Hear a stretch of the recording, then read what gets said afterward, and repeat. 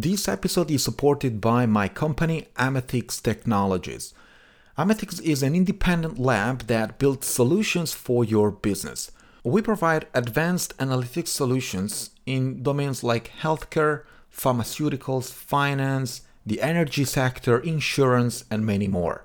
With Amethix, you have a business partner committed to delivering more than just software. We deliver the outcome you care about, which is data-driven decision support. If your business is all about data and machine learning or AI, give us a call. Amethix.com. That's AMETHIX.com. All right, let's do this. How are you, data scientists and engineers? How are you, business people? What's up, nerds? Did you grasp that thing you were studying?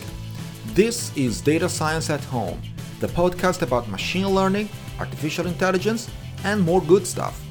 I am Francesco. I'll be your host for the next 30 minutes, so grab a cup of coffee and join me as we learn more about the topics we love most.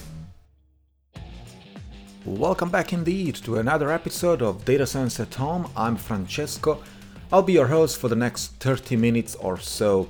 Today I'm going to continue the conversation that we had in the last episode about MLOps. I explained how MLOps is becoming more and more trendy, if I can say that, but it's not just a matter of a hype or trend. It's more and more a necessity out there because I've explained how the figure of the data scientist has changed as we know it from 5 to 10 years ago. And so feel free to listen to the last episode on the official website datascienceathome.com. So in this episode, I would like to continue and speak about the most important MLOps principles that you should be observing whenever you have an MLOps engineer on board. And there are several of them. Of course, it's quite hard to squeeze them in just one episode of less than half an hour. So I will just go with the most prominent ones, the most important ones, the ones that you really, really would like to pay attention to in your new projects, in heterogeneous or diverse teams, and of course, complex scenarios where data science and machine learning are involved. So I will start from the so-called iterative and incremental process in MLOps. That is something that we should be already familiar with, that consists of three major steps, right? That go from design to development of the machine learning model and to operationalizing that model, right? That is deploying that model in production environments and using pipelines, etc., etc. So the three steps are essentially, they go from design, so from requirement analysis, that is the moment in which we speak with business people who are going to tell us about the problem, and we're going to understand if that problem, as I said, is a machine learning problem, right? And if so, we have to start, looking at what data is available for that particular problem. And in the last episode, I explained that this is one of the most creative parts. It's not only the pre-processing. This is before the pre-processing. It's before the cleaning. It's just understanding if data is available, and if that's the case, what data should I be prioritizing on?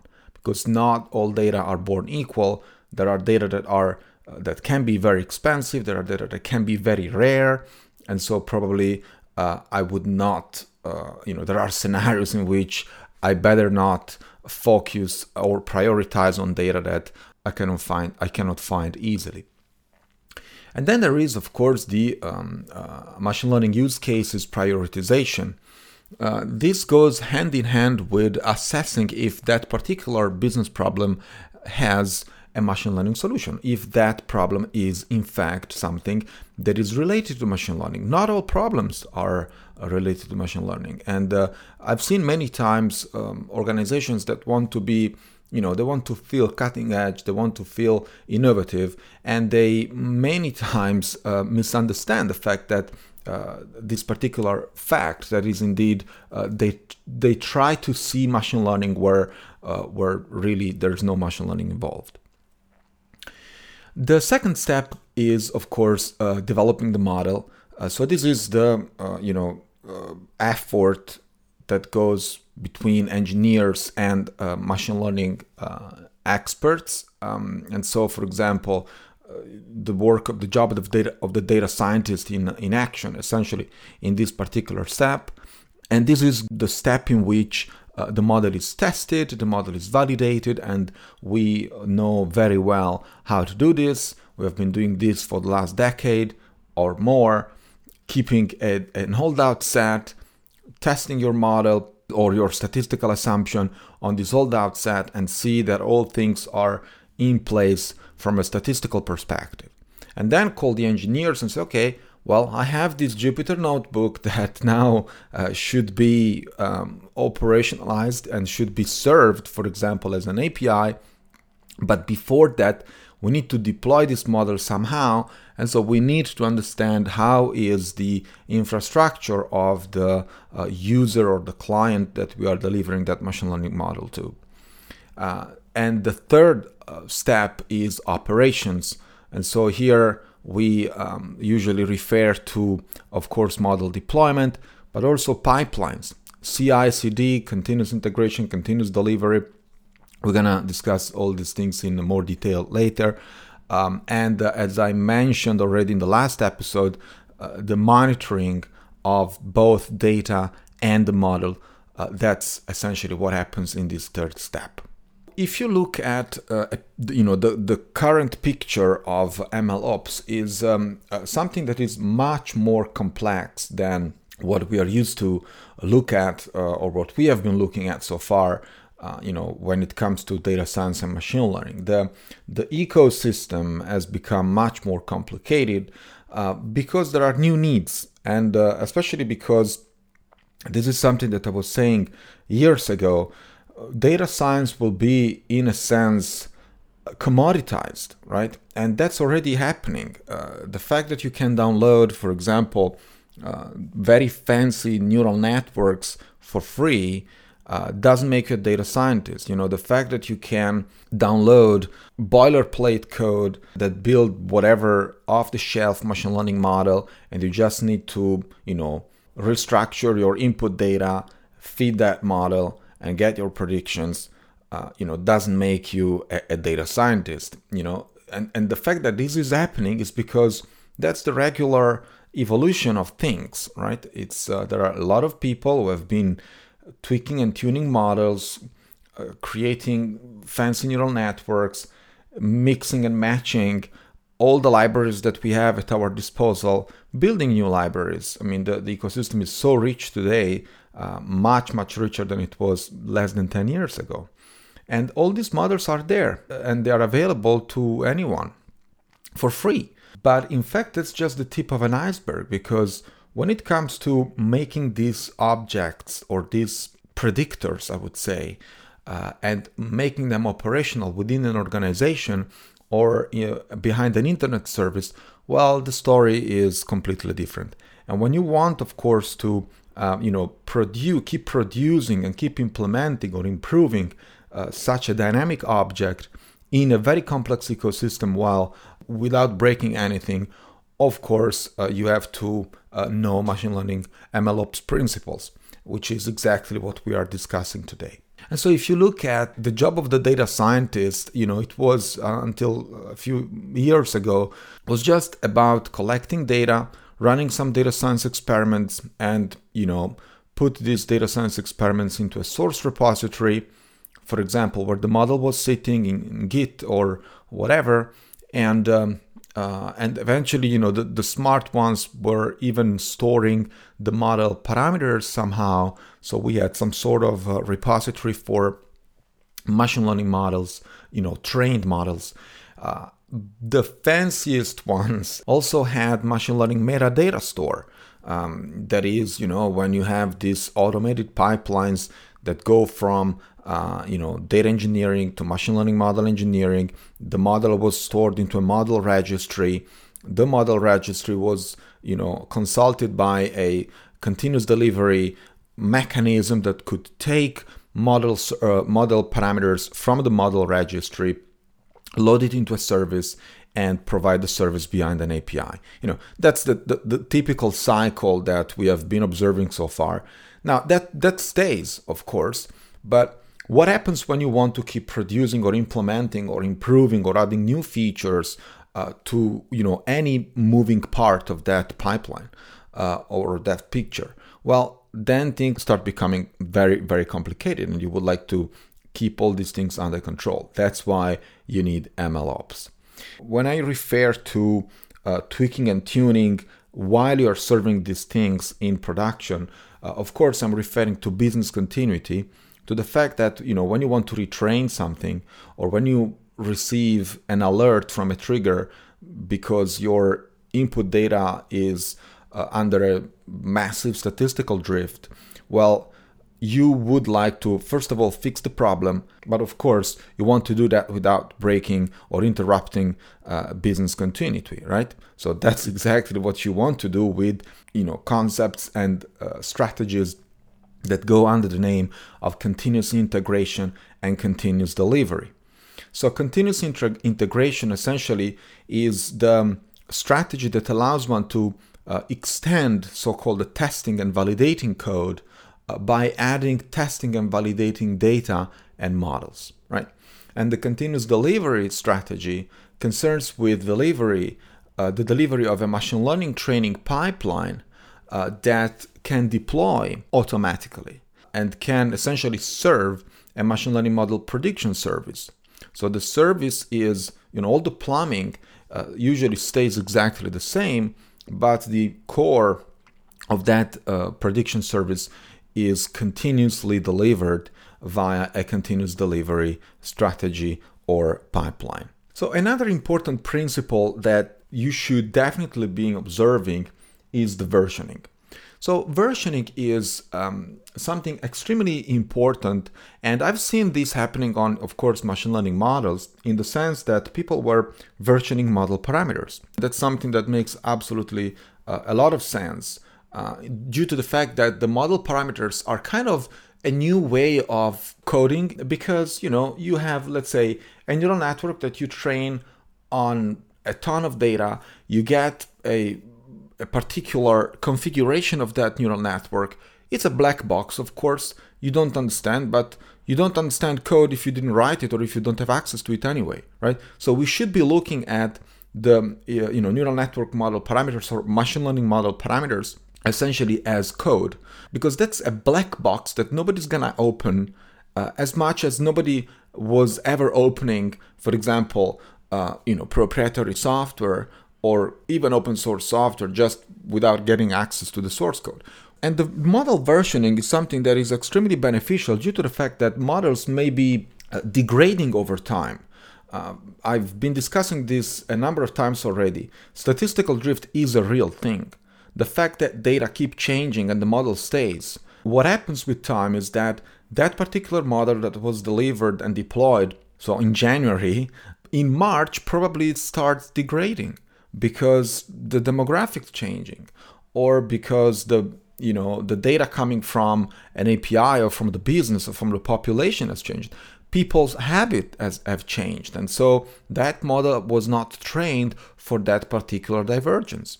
And so, this is something that happens, and so you need versioning. You need versioning because you will retrain that model and you will keep changing the internal parameters of that model. Not only that, we have seen that models can be subject to attack, and so they need to be revisioned. This has happened already a number of times with neural networks for computer vision. We also made an episode about adversarial attacks in which you could fool completely a neural network in an object classification task by simply changing a few pictures in the image, and the neural network was just fooled. That stuff applied to street signs fooled the network completely to recognize a speed limit of 30 miles per hour into there's no limit, you can just go push gas and crash your car. If that stuff is aboard of an autonomous vehicle, you can understand how dangerous that could be. As soon as one realizes that there is such a bug in the neural network, of course, the first thing that you would do is revisioning the network, versioning it, and upgrading everything, right? Now, you would like to version that stuff because you want to maintain exactly the same production workflow that you are used to have for regular software engineering. And then we move to data. So also data has to be versioned for exactly the same reasons. Data is a dynamic piece that keep moving, keep changing with the business. And so you would like to maintain things reproducible, especially in healthcare, pharmaceuticals, but also in other domains. For example, finance. When data is strictly connected to a natural phenomenon that you're observing or a social phenomenon like people changing habits. During COVID, people have changed their eating habits, the way they purchase things online, what they purchase online, or food delivery companies were delivering snacks, and during COVID they were delivering primary food like not just snacks and things that you watch behind Netflix, but other things, like things that will feed you during the day. Their business, their habit have changed completely, so that data need to be versioned. Another principle of MLOps is testing. Now, testing is something that is definitely not new. Also here we have dedicated a few episodes speaking about testing. Testing has become something extremely large. There is, the literature is so full now of testing strategies applied to data, applied to models, applied to pipelines, applied to infrastructure. And there are so many testing strategies out there depending on what you are testing and how you want to test things. For example, a machine learning model with a non-negligible random component is not going to be easily testable, right? Testable? Does it exist? Or tested? Well, probably tested. So if you have a neural network or whatever model in which there is, for example, a component that relies on randomness, on sampling, if you go into the Bayesian world and Markov chain, Monte Carlo, MCMC, that's kind of the bread and butter. Like that happens every day. So you will never have something that, unless you fix a random seed, you will never have anything that repeats in a non-deterministic way. You will always have a tiny divergence that is part of the random component. Now, how would you test these things? So there are some testing strategies that you have to consider and specifically designed to deal with random components. Or you fix the seed, but what happens when you cannot do that? You do not test, So these are the principles that you have to take into account when you are in front of something that keeps moving just because of a standard deviation or just because of statistical distribution. Another important principle to observe when you're dealing with MLOps is monitoring. Also here, we are seeing more and more providers developing new approaches or just productizing existing approaches when it comes to monitoring. Monitoring can be applied again to data and of course to model parameters as well, not to mention to the infrastructure. Monitoring the infrastructure is something that engineers are of course used to. If something goes down, if something burns down into your data warehouse, of course you would like to have watchdogs and stuff like that, hardware things that alert you or, get triggered when such scenarios or such events occur. But when it comes to data, you need to have a monitoring strategy for data due to the fact that, as I said, data version change, there can be changes in the source system. Data can depend on other data, and the source, the first source is changing, and then you will have a cascading of events that will eventually propagate those changes along the line.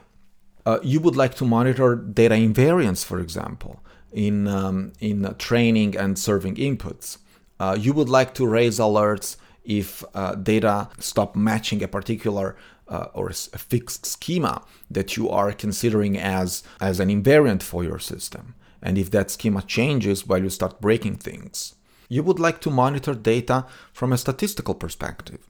If, as I said, the statistical drift is one of those examples, but also the rate of outliers, or the rate of NaN values, not a number values, or infinities, or zeros, depending on what your business defines as outliers. Distribution statistics, average values, averages, percentage of missing values, min and max, but also the shape of the function. If your population data are kind of moving from a normal or a Gaussian distribution to a Poisson distribution, or something that looks more like a Poisson rather than a Gaussian, you would like to monitor that, because a lot of the statistical assumptions that you made on your model or whoever is going to consume that data might have changed. And then, of course, the easy peasy is like data volumes. Data volumes can change for so many reasons. Because an API broke, or because your business is just going down, or because there has been a change in the way you are collecting data. For example, a malfunctioning in the, let's say, mobile app that is collecting data from your users.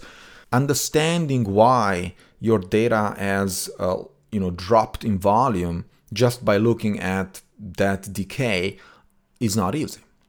If you don't have a monitoring system in place, it's probably impossible to understand why you no longer have gigabyte per day, but you have just a bunch of megabyte in a week. And then, of course, we have monitoring of the model itself. Due to the fact that machine learning model performance can decay, and usually does decay in time, for many reasons. I already mentioned a few at the beginning of this episode and the previous one, but whatever the reason, again, you would like to monitor these things. So you would like to, for example, set a threshold under which you say, look, if the model starts degrading below this threshold, this performance threshold, let's say 70% accuracy or 0.75 F1 score, right? You define what is your metric, depending on what your validation set has been telling you. You define this metric or a set of those metrics, and you start, creating thresholds. Now, what happens is that you would like to automate that part. So, or you have a data scientist who's watching the monitor, like the screen, 24 hours, 7/7, or you have a system that measures that threshold, that measures the accuracy of the model at a particular point in time, and triggers a series of events in which it says, okay, I'm going to retrain now because the performance threshold has been hit. Monitoring model decay is not trivial at all. And I will try to explain, the difficulty and the challenges of this with an example. Let's assume that you are in October, you receive data and you run your predictions. Of course, you don't know yet if your model is accurate or not, right? You will know probably in November or in December when you will observe some data that were the future in October, and in November or December they become current time. So you need to wait a period in order to understand if the model was right back in October. Now that period is not always easy to define because, well, first of all, it depends on the business, and second, because it can really be a very misleading metric due to the fact that if it's too short, you might be taking into account the random component of your model, and you would start, for example, making assumptions on top of randomness. So if by chance the model is performing this month, is performing better because the data that you were feeding the model in that particular period was, let's say, better or easier for the model, or they were somehow within the statistical parameters that the model is ready to handle, well, then it's good. But if all of a sudden this data, you start receiving, for example, data from the tail of that distribution, well, probably the model is not going to perform as well. So you see what I'm saying is, like, it depends on which data you are, and of course you cannot know. So that's why I say monitoring the model decay is not something that you can, it's something that you really have to think of. And it's something that really, really makes sense for one particular business and not another. It's very specific to the business. It's something that, in my opinion, it's quite hard to commoditize in a way. The reason why companies like mine do exist, Amethyx Technologies, is because we customize all these metrics for the business of our clients, which we haven't found to be something that generalizes across businesses. Last but not least, the principle of reproducibility. Now, you cannot imagine how important reproducibility is and how beneficial having a reproducible pipeline is. It would save you from, first of all, from many legal issues that you might be in when things are not working. If you want to prove, for example, something, you need that something to be reproducible, right? Not only that, you cannot measure what you cannot reproduce. If you have some, a combination of data and machine learning model parameters that keep changing and you're not controlling that change and you cannot reproduce it, or you can reproduce it only once, well, then you cannot build any assumption on top of that, right? If not under statistical terms. And so it becomes much more complicated to, build reliability or build a reliable system on top of something that keeps changing and keeps moving and you cannot reproduce. So reproducibility is very important. It's also very important when you have many people cooperating with the same objective and cooperating on the same code base or the same model or the same data. Don't expect that these people work on the same thing all together in the same room. Things have become remote and decentralized, not just because of COVID, but the way people work today is much more complex and sophisticated than they did in the past. And I'm referring to 20 plus years ago, where people were locked in the same room in front of a whiteboard, defining things in the same room. Now, this is not happening, and so people will start experimenting at home. They will start diverging from what their colleagues have been working on because they want to discover new things, or just because they want to explore new directions. Now, all these directions might succeed or might fail. Many of them will probably fail. I come from the healthcare world and pharmaceutical world where you have many more failures than success. And so in that particular scenario, but this of course generalizes to fintech and many other domains out there, you would like to have reproducibility in place because you would not like to walk these failed paths again. And so that's where reproducibility allows you to measure things. And reproducibility has to be applied as a principle to the data collection strategy, to feature engineering, and of course to model development, model training, and of course model deployment. So the entire pipeline, all the steps that are part of the ML workflow have to be reproducible because they do. There are several tools out there. I even discussed several times. There is also an episode about DVC, data version control, but there are many other tools. That's an open source tool. It's a bit clunky to use, but it's extremely useful. It's extremely interesting, and it is open source. It's like an extension of Git for your data, but not only for your data. Versioning the data and making data pipelines reproducible is one piece of the story.